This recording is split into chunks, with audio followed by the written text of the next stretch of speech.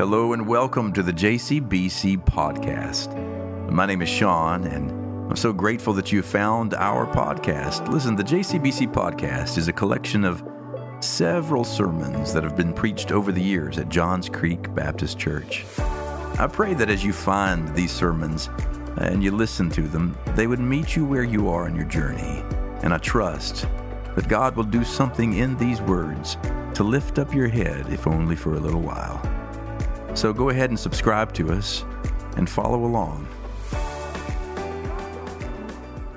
Welcome to Leviticus. I told you it was coming.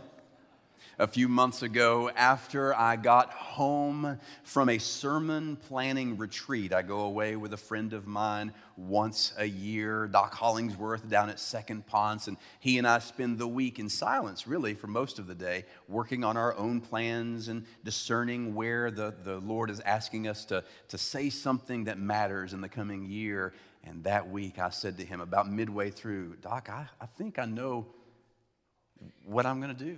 I told him about it, and he said, "Are you crazy? Have you lost your mind?" And that's all I needed. And so I got home, and I, no kidding, went home and picked up my son Jackson from something to drop him off. And on the way home, he knew what I was doing, and he said, "So how'd the retreat go?" I said, "It went well. Do you know what I'm doing in January?" He said, "What?" I said, "Well, I've done all of Genesis, and I've preached all of Leviticus, and all of Exodus, rather. And before I could even finish, he said, "Dad, no." No, Dad, seriously? No. Dad, people are going to leave the church. That's what he said, yeah. I got home from dropping him off. No kidding. I went to my wife and I said to Laura, I said, "Hey, babe, you know what I'm going to do in January? I've got the plan. I really sense this is what God is wanting us to do." And she said, "What's that?" And I said, "Well, I've done all of Genesis." And before I could even get to Exodus, she said, "No, babe, seriously, no." She said, "Babe, you're going to get fired, all right?" All right, so Leviticus comes with a suitcase of assumptions that all of us bring with it. I'm going to ask you to turn to Leviticus chapter 1 right now, and as you do, it's the part of the Bible that may have the spine that's not quite cracked like the rest of your Bible. It may be the part of your Bible that has pages without thumb smudges on the edges and margins, because we assume some things about this ancient text. We assume that it's old, it's primitive, it's antiquated. It talks about, detail after detail of ritual instruction, the sacrifice and slaughter of animals, and we, in our sophisticated 21st century situation, look back at a primitive work like that and say, what possible relevance can the book of Leviticus have for any of us? And I get it. I mean, it's filled with some details. In fact, Leviticus is that place where if you set out to try to read the Bible all the way through, Leviticus is usually where you stop. I mean, if you can make it through the end of Exodus, through like 15 chapters of details at the end of Exodus about the tabernacle, you got to do that with what we call kind of an elastic consciousness. You just kind of keep reading. But when you make it to Leviticus, if you've made it through all that, you hit what one writer referred to as the Levitical wall. And you're like, I'm done. Let's move on to a story or something more exciting. And I get it. It's true. A lot of that's in there. But if you hang with me, if you go with me these next few weeks, I want to possibly reintroduce a new love for this ancient text that may make more transformation in our hearts than we could have possibly ever imagined. Let's not forget, this was Jesus' Bible. This was the Bible of Jesus. This is where it shaped him as a child. This is where his teachings began to emerge out of his understanding and his interpretation of the Torah. And at the center of the Torah, Genesis, Exodus, Leviticus, and Numbers, and Deuteronomy, right in the middle is Leviticus, almost at the apex of the Torah. And Jesus, if you and I look at this ancient text through the interpretive lens of our Lord, I think we may be in for a surprise or two. There are two reasons I want us to do Leviticus. All right, two reasons why I want us to dig deep. And the first reason is this: it's there. It's there. I mean, it's in the book, and we as Baptist people have been known over the centuries as people of the book because we believe in the authority of sacred scripture. We gather ourselves around this book every week, and we say, what wisdom does it have that can shape the doing of our lives? And because it's in there, we ought to know what it has to say. Otherwise, you know what we could do? I could say, all right, everybody, turn to the first page of Leviticus, and one at a time, let's just rip it out. In fact, I did that once. I know that probably doesn't surprise you. But as a youth pastor years ago, as Fitzgerald would have said, in my younger and more vulnerable years, I stood in front of a large youth group, and they were complaining about the stuff we were studying. It's boring. Let's get out of this boring part of the Bible into something exciting. And I said, okay, I got an idea. Let's turn. And I had an old Bible. I found an old one that was kind of in the closet somewhere. I said, Leviticus. Rip. I ripped it right out of the Bible.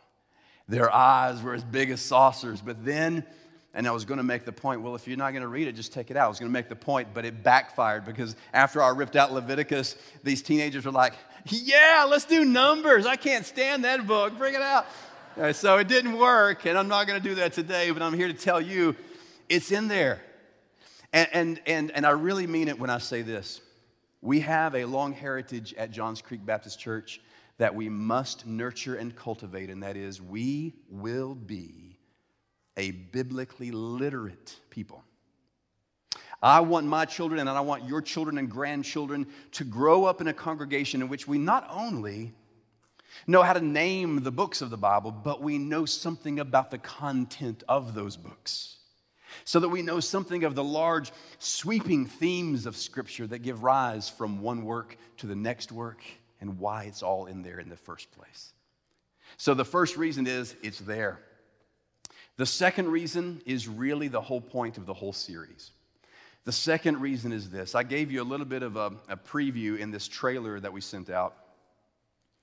You know, at the end of the day, Leviticus is written for a band of ex-slaves, newly freed slaves from Egypt, and they have left the Egypt order, and now their lives are in disorder. And so the book of Leviticus is about how do you reorder your life in God in this newfound freedom that God has provided.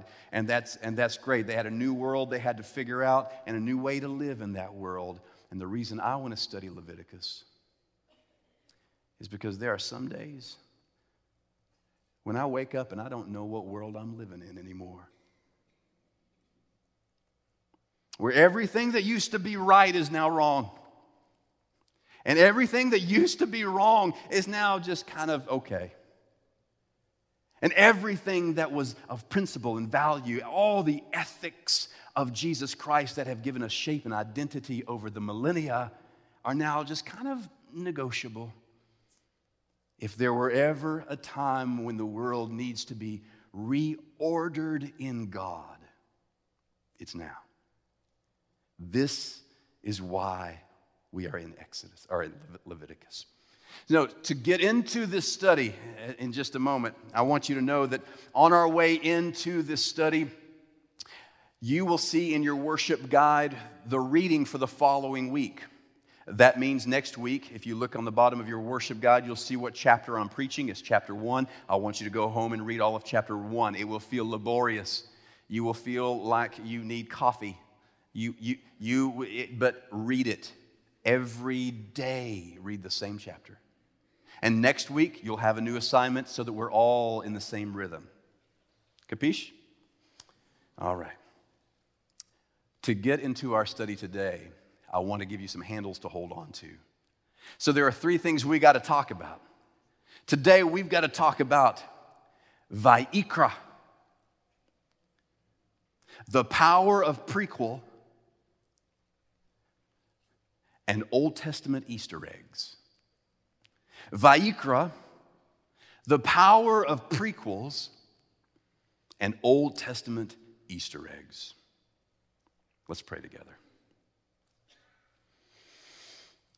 God, even now at the beginning of this study, we recognize and we confess to you that we have gathered into this place from a variety of places, mentally, spiritually, emotionally, relationally.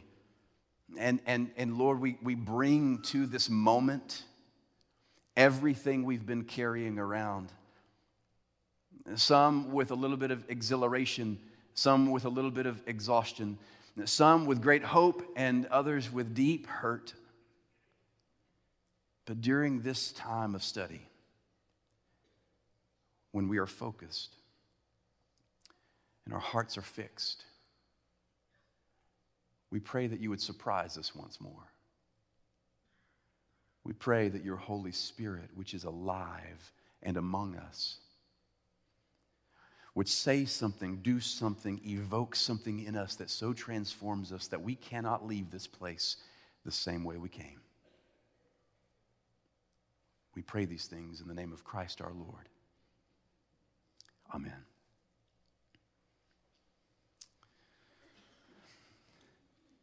Vayikra. Vayikra. The first word of the book of Leviticus is Vayikra. Literally, in the Old Testament tradition, the Hebrew tradition, the Hebrews, the Israelites, the Jews will name the book according to the first word in that book. And the first word in Leviticus is Vayikra. Now, you and I call Leviticus Leviticus because we inherit that from the Latin version of the Old Testament, the Septuagint. And there we understand that it's a kind of a manual written for priests, giving priests all the instructions on how to run worship, how to do the rituals. And it's given to the priests who are called the Levites, so we call it Leviticus. But the ancient practice among the Hebrews was to name the sacred writing according to the first word in that writing, Vayikra. Now, one of the pleasures that I'm having during these days, during this sermon series, is in recent months I've become friends and am becoming fast friends with a neighbor in town, Rabbi Jordan Ottenstein. He is the rabbi at Congregation Dor Tamid here in Johns Creek. And he and I hang out, we do our thing, and through this series, he and I are committed to every week studying the book of Leviticus together. Last week we gathered for the first session. He brought out the Hebrew, and we had a great time together.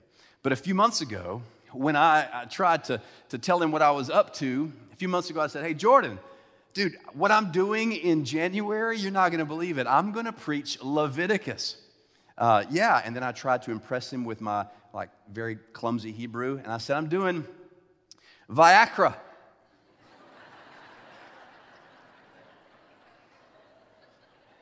And he said, Vayikra. See, Vayikra would be a very different sermon series altogether. It was kind of totally different topics, different things to read. Vayikra. Vayikra is the first word in the sentence. And as we read it in Leviticus chapter 1, verse 1, these are the words that we read. The Lord called to Moses and spoke to him from the tent. The first few words there, the Lord called, is Vayikra. Literally, you can translate the word Vayikra. It's more of a bundle. It's like a phrase, really, than a word. You can translate it, and God called. Vayikra. What's unique about Vayikra, this very first word in the book of Leviticus, is that usually in the Hebrew Bible, when God speaks, there's another phrase that's used.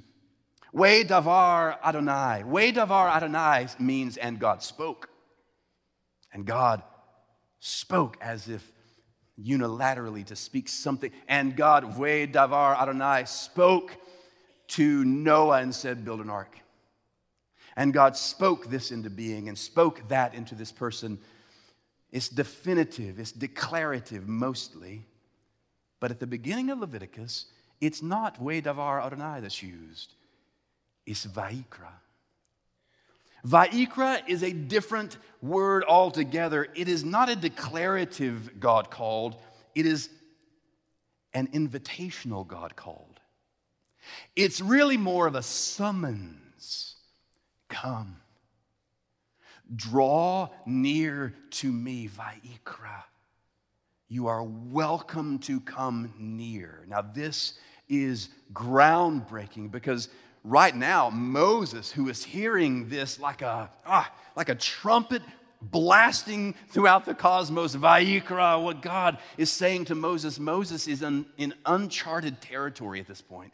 Because even before, when he's on Sinai with God, there's this separation between the two, but this time God is saying, come, I want you near me.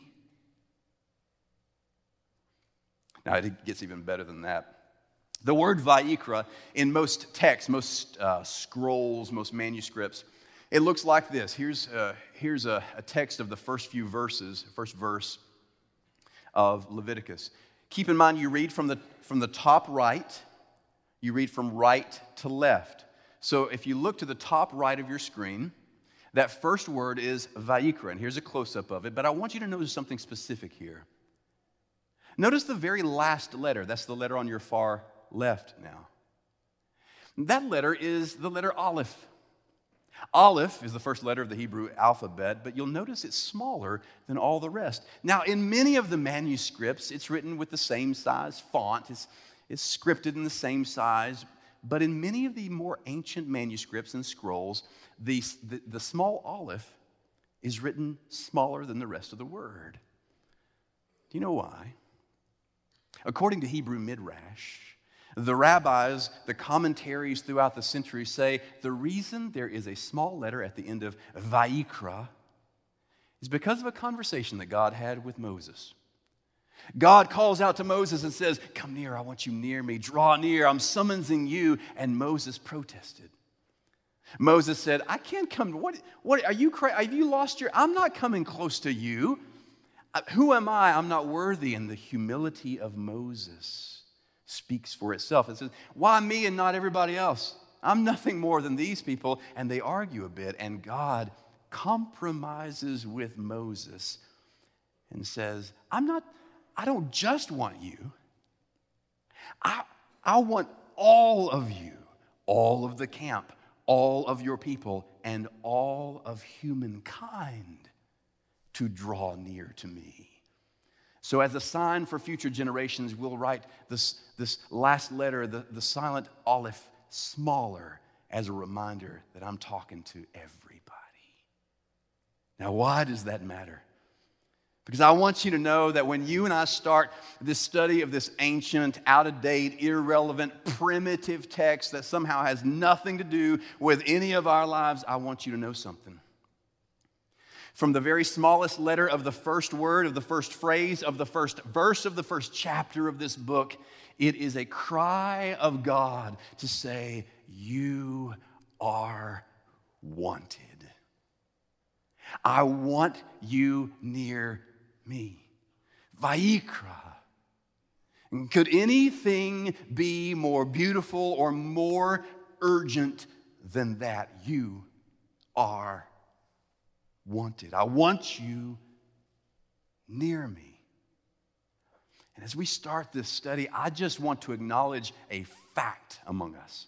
There is somebody sitting on this campus, in the sanctuary, in the Family Life Center, somebody sitting at home watching this far away from where we are, and you have convinced yourself that because of who you are, or where you've been, or what you've done, or how you're wired, or what you seem to be missing, that somehow there is no place for you near anything holy or divine or good or right. And you even ask yourself, how did I even get here today? I don't even deserve to be here. God does not welcome me. I'm telling you that from the very first syllable of this ancient text, the message is you are wanted. You are welcome to draw near with God. Vayikra. Now, why would God start the word that way? Why would God be up to that? Well, I'm glad you asked me, because that moves us into the second movement of this study, which is the power of prequels. Now, you know what a prequel is. It's where you have a movie, and it's a great movie, and then you make another movie, but the setting of the movie takes place before the time of the first movie. And it's meant to fill in the gaps of questions that were asked in the first movie or set of movies. Now, I've told you before, I was a person like many of you raised in the Star Wars generation. And all of my childhood was shaped by the images and the possibilities and the imagination of Star Wars, that first 3 movies, the first trilogy. But despite the quality of the prequels that came out, despite the debate about whether they were worthy or not, the fact is we spent most of our childhood and into even my early adulthood with unanswered questions. Why does this guy wear a mask? And what's with the cryptic references to like Clone Wars? And how can Obi-Wan be his instructor? He just struck him down. And how can he be the father of Luke? What does that even mean? Until the prequels, a whole generation later, come out. And it attempts to fill in the missing pieces. That's the power of a prequel. Over the Christmas break, my family watched the Godfather movies and like 100 hours of Godfather. I mean, not really, but we watched, and everybody knows that Don Corleone, he's a tough guy. Tough guy. But it wasn't until the second movie, which had really some segments that were prequelian, really, flashbacks that filled in the gap. How did he become who he became? Well, it tells the backstory. I'm telling you that Leviticus, if we are to understand the significance and the power of what it means to hear the Lord of the universe say, Vayikra, come near me, we have to understand what has already happened in the prequel to Leviticus, which is the prequel called Exodus. Now, last year I did a series on Exodus, 26 weeks in the book of Exodus. I refer you to our website if you missed any of those. But you know what happened in this prequel, don't you? Exodus begins, and the Hebrews are content and fine, and they're growing, they're being fruitful, they're multiplying, and a new Pharaoh comes to town who doesn't know and have any affection for them, and he's driven by this interior fear, a sense of ego and narcissism, and he uses his power to oppress the Hebrews. He sees them multiplying and it scares him. So he enslaves them, and chapter 1 of Exodus describes the harshness of the labor that they went through. They were enslaved in bondage primarily for a particular project, the building up of 2 storage cities. You can read about it all in chapter 1, Pithom and Ramses. And in these 2 storage cities, do you know what a storage city is all about? In order to understand Vayikra, you got to know that at the beginning of the prequel, Exodus, these storage cities are being built up. Egypt is in a fertile crescent, an area where they can grow and harvest all kinds of grain and all kinds of agriculture. So they store up everything they can. They store all they can all they get, and they sit on their cans. And there they are, and they're storing up these 2 storage cities so that in the years of drought, when the countries around them who are desperate and need relief, they come, and it's a very wise, frugal way to set that up, but it's also a way to maintain control and power, because I don't want you to miss an important part of the prequel to Vayikra, and it is this. The world in Egypt was being set up in such a way that there were those who at the top of the system in Egypt had access to an ever-growing accumulation of more and more and more and more, but it was being built upon the backs of those who had nothing.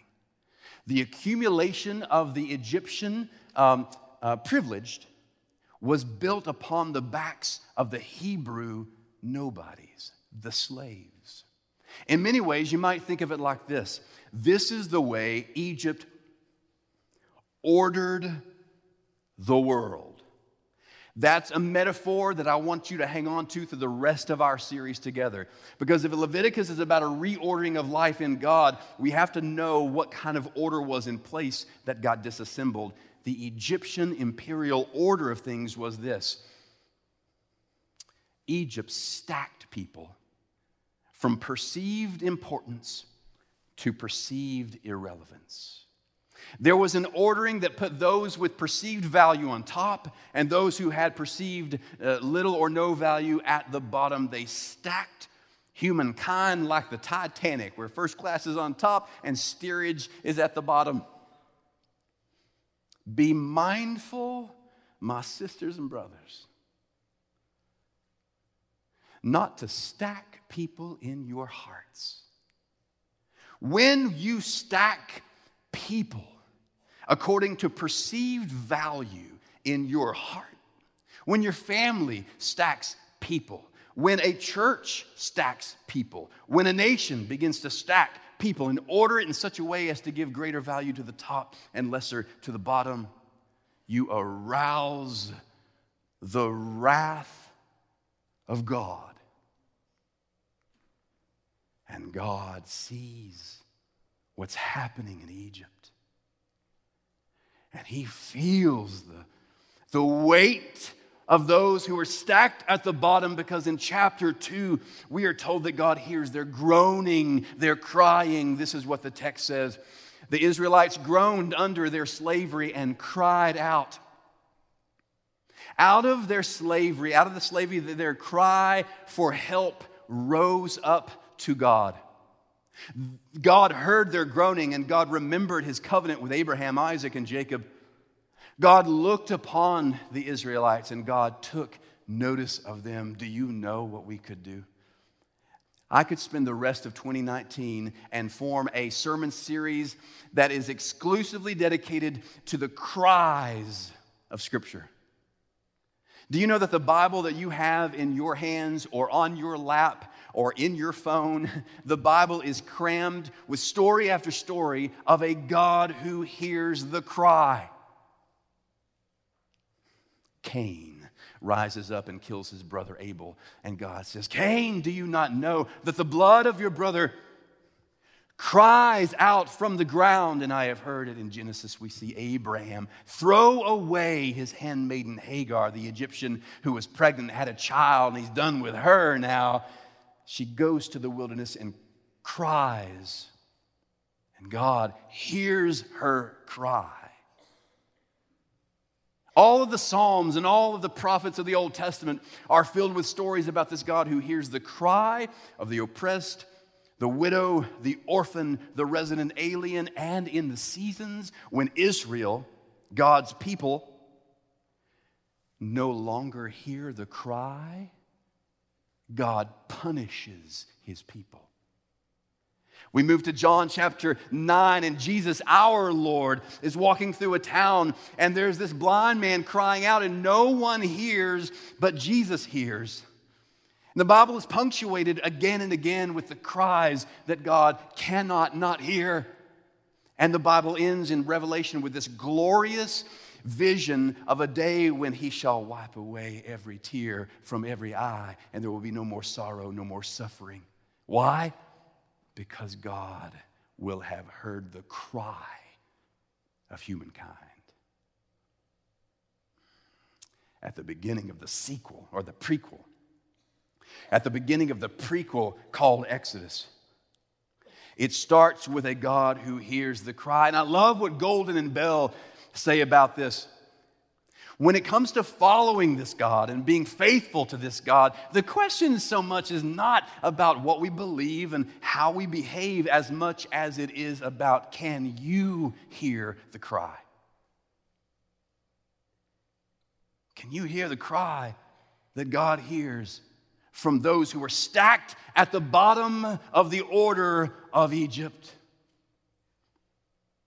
So God hears them and delivers them. He calls Moses. You know how the rest of the prequel goes, right? He calls Moses to go to Pharaoh and tell Pharaoh, let my people go so that they may worship me. Well, what's worship have to do with any of this? They're all slaves. What are we supposed to do? And he calls them to worship because sometimes our enslavement seeps into the soul. The Hebrews began to believe that the way things are the way things are meant to be. They look up and they see statues to Pharaoh and assume that the king must be God-like. So nothing is going to change, and God wants to pull them into the wilderness in order to worship, in order to provoke the soul to consider that the way things are is not the way things are meant to be. And God sends plagues, you know these stories, one after the next: frogs, pestilence, locust, turning the river into blood. And he sends plagues to act like a wrecking ball to systemically dismantle the infrastructure that had stacked people from top to bottom. And he leads them through the Red Sea and through the wilderness, a period of questioning in which they ask themselves, oh my gosh, this is great. We're set free from the old order of Pharaoh and the imperial stacking of our value. But now, even though we're set free, there's this disorder, and we don't know how to put things back together, and there's a questioning. There's always a questioning. When we are set free from the thing that enslaves us, do we really want to be free? So God takes them to Sinai, and you remember this story. And he says, I'll be your God, and you'll be my people, and this is what this is going to look like. And here's some 10 commandments. Here's a book of covenant. And here are some blueprints for a big tent. A big tabernacle that I want you to construct for me so that I may abide with you and go with you in the journey that you make. Now, right here in the prequel, as we are leading toward Vayikra, if we are to understand all the significance of the power of God's word saying, come, I want you near, I want you, Vayikra, come near me, we have to understand that when we get to chapter 25 of Exodus, and God has delivered them from the old order, and now all in disorder, he gives them instructions to create a tent of meeting. We have to understand that the details of that tent of meeting matter more than we can possibly know. And that leads us to the last movement: Old Testament Easter eggs. Because from chapter 25 through chapter 40 of Exodus, we get one detail after the next about how to place things in this tabernacle where the people will be with God. Now, you know what an Easter egg is, right? I mean, an Easter egg is you've got a movie, and sometimes a writer will script something in the movie that is maybe a cameo appearance or a word or an actor from another movie, just as an homage, so to speak. It's hidden there. Right there, you got to look for it. For example, George Lucas, who wrote Raiders of the Lost Ark and Star Wars, when he did Raiders of the Lost Ark, for example, here's a great picture of Indiana Jones about to open this big case. It's a great moment in the movie. And all around him, he's surrounded by hieroglyphics. This is Indiana Jones, the movie, right?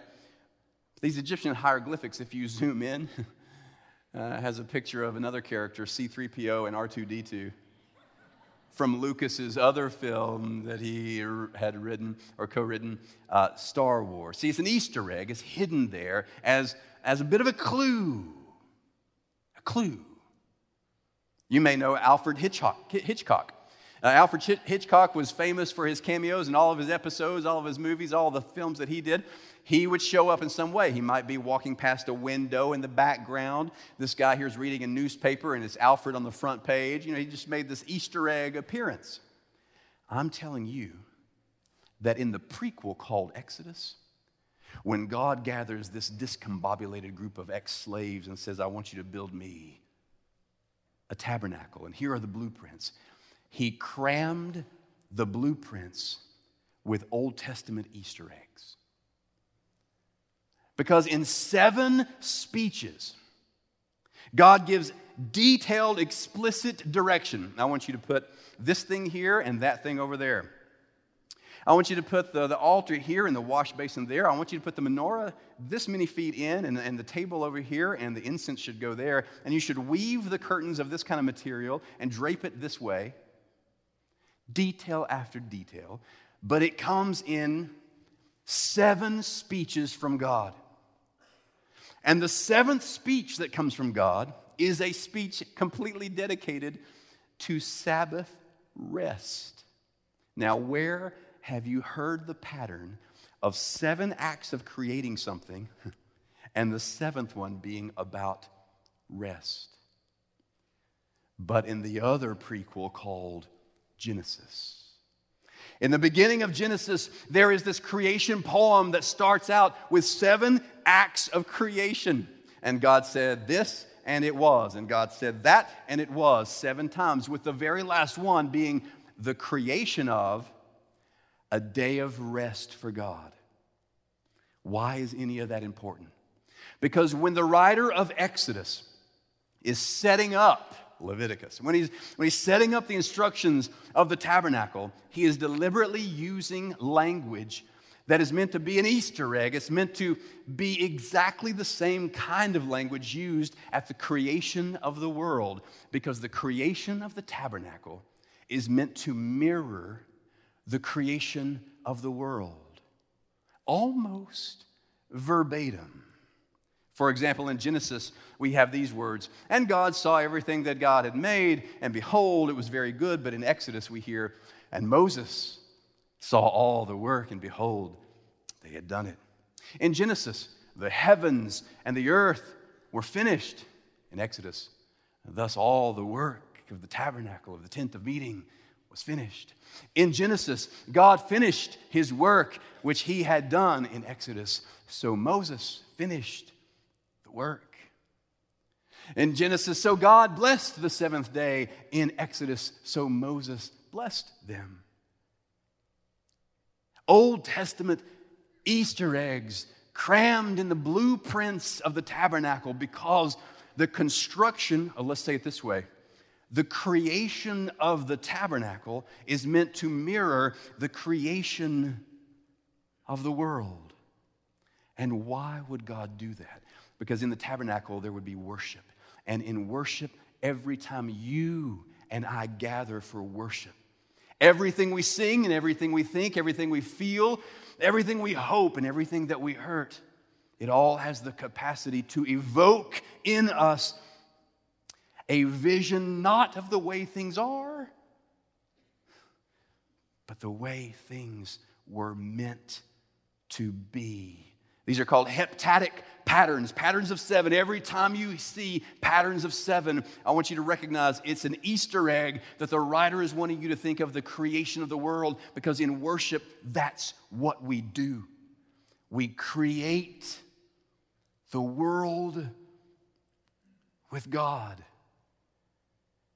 So you turn the page to Leviticus, and God calls out, "Vayikra," come and be near. And then the reason this is important is because Leviticus is crammed with the same Old Testament Easter eggs as Exodus and Genesis.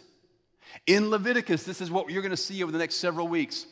In Leviticus, there are 7 speeches about God, about sacrifices. There are 7 acts of ordination. There's a 7-day period to deal with impurities. There's a 7-day plus 1 purification ritual for diseases. There's a 7-fold ritual to cleanse the sanctuary. There's 7 festivals, 7 holy days, 7-month observances, a 7-year calendar called the Jubilee, and all of those are Easter eggs. And why are they there? It's not just because of the detail needed for the priests to run worship. It's there so that when you and I read them, we are being reminded what God is, Vayikra, calling us to is not just ritual, but to join God with the ongoing creation of the world. Vayikra, come near and let us reorder the world together. That's Leviticus. And maybe you are here today and you have never considered the possibility that God would ever want you to be near for any reason. I am here to upset your expectations. God wants you near, but not just to be present, but to be present. To come near and be with God, not for busy work, not simply to just take up space. God wants you to, Vayikra, come near, to join with God, because every time we gather, We are transformed, and our transformation transforms a world that has slipped into chaos. And Leviticus invites us to fix it. Let's pray. God, this is far more than any of us can bear, the call to draw near you, and yet here, Lord, is the mystery. Here is the scandal of it all. You call us to draw near you for the purpose of repairing the brokenness of the world, beginning with whatever brokenness may be inside us. And that is my prayer right now for my people on this campus and watching from wherever we're watching, that you would begin the work of repairing hearts and minds and relationships and finances and dreams and hopes, Lord, so that we may gather and draw near you and join you in the repair of the world. We pray these things in the name of Christ Jesus our Lord. Amen.